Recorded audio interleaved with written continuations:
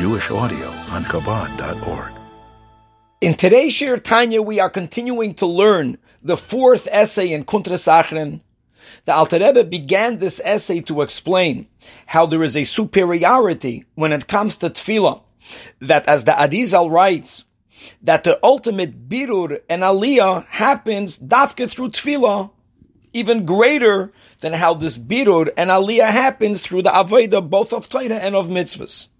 And as the Alter Rebbe explained, as we learned yesterday, that we are speaking specifically about a prayer that's done with one's bechol mo'idecha, with an intense feeling of love and awe, so intense that it's really beyond what we are accustomed to. And indeed, when we speak about affecting a aliyah to the world of Toyu, the world of Toyu in itself is a world in which it desired to go back to God, and it actually succeeded. In other words, the lights of Toyu went back to God. So when we do tefillah, when we daven on the level of B'chol Mo'idecha, that automatically allows us to connect to the world of Toyu, and that's the ultimate aliyah. On the other hand, just quickly recapping one nekuda from yesterday, that tefillah is also called Chaye Sha'ah. Literally, it means that we are davening about our worldly needs, right? The life of the moment. Tefillah, on one hand, goes all the way up to the world of Toyu.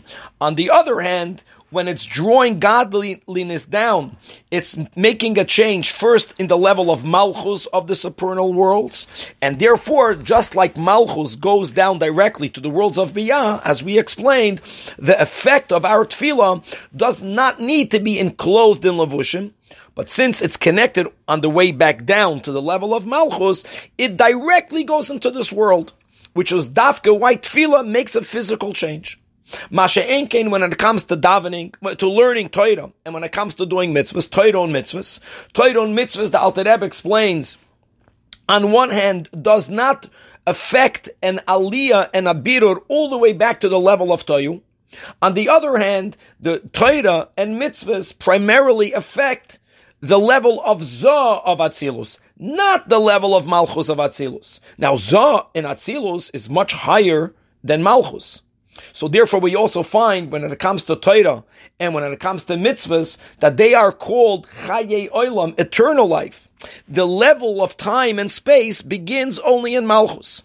No, it's in the world of Atzilus itself, as we are going to continue to learn today, Torah and mitzvahs, they affect Zah. However, in the world of Atzilus, davening affects the level of Malchus. And now we continue with today's shir. The Alter Rebbe points out, by quoting different sources in Kabbalah, in one place, Taka says, as we just mentioned, that the mitzvahs that we fulfill make a change, they add godliness in the level of Zah, of Atzilus. In another place it says that mitzvahs primarily affect only the midos of Chesed and Gevurah. Yet in a third place it says that the mitzvahs affect a level in Kesed. So which one is it? So the Alter Rebbe explains that all three are correct.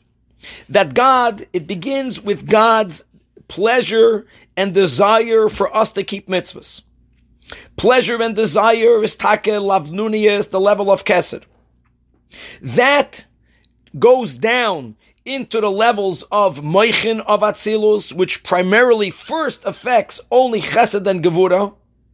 So therefore, when we do the mitzvah, we are touching first Kesed, and from there it goes down and it affects not only Chabad, but Chesed and Gevurah, and ultimately it affects a change, it adds godliness in all of the 6 attributes in the levels of Zah.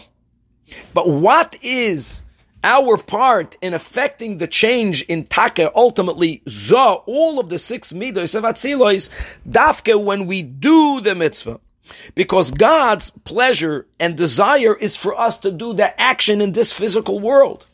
Which is why the Alter Rebbe explains, we find that Moshe Rabbeinu so desired to enter the Holy Land. Because fulfilling the mitzvah, doing the mitzvah, which is what changes, what affects this tremendous new addition of infusion of light in the level of Zah, is dafka when the mitzvah is done in action. And where in this physical world do we have the opportunity and the possibility to keep all of the mitzvahs? Dafka in Eretz Yisrael, because most of the mitzvahs are indeed connected to that holy location. And as we will continue tomorrow, this essay will now begin to speak about the superiority of a mitzvah over davening and even over learning, as we will learn with the help of Hashem.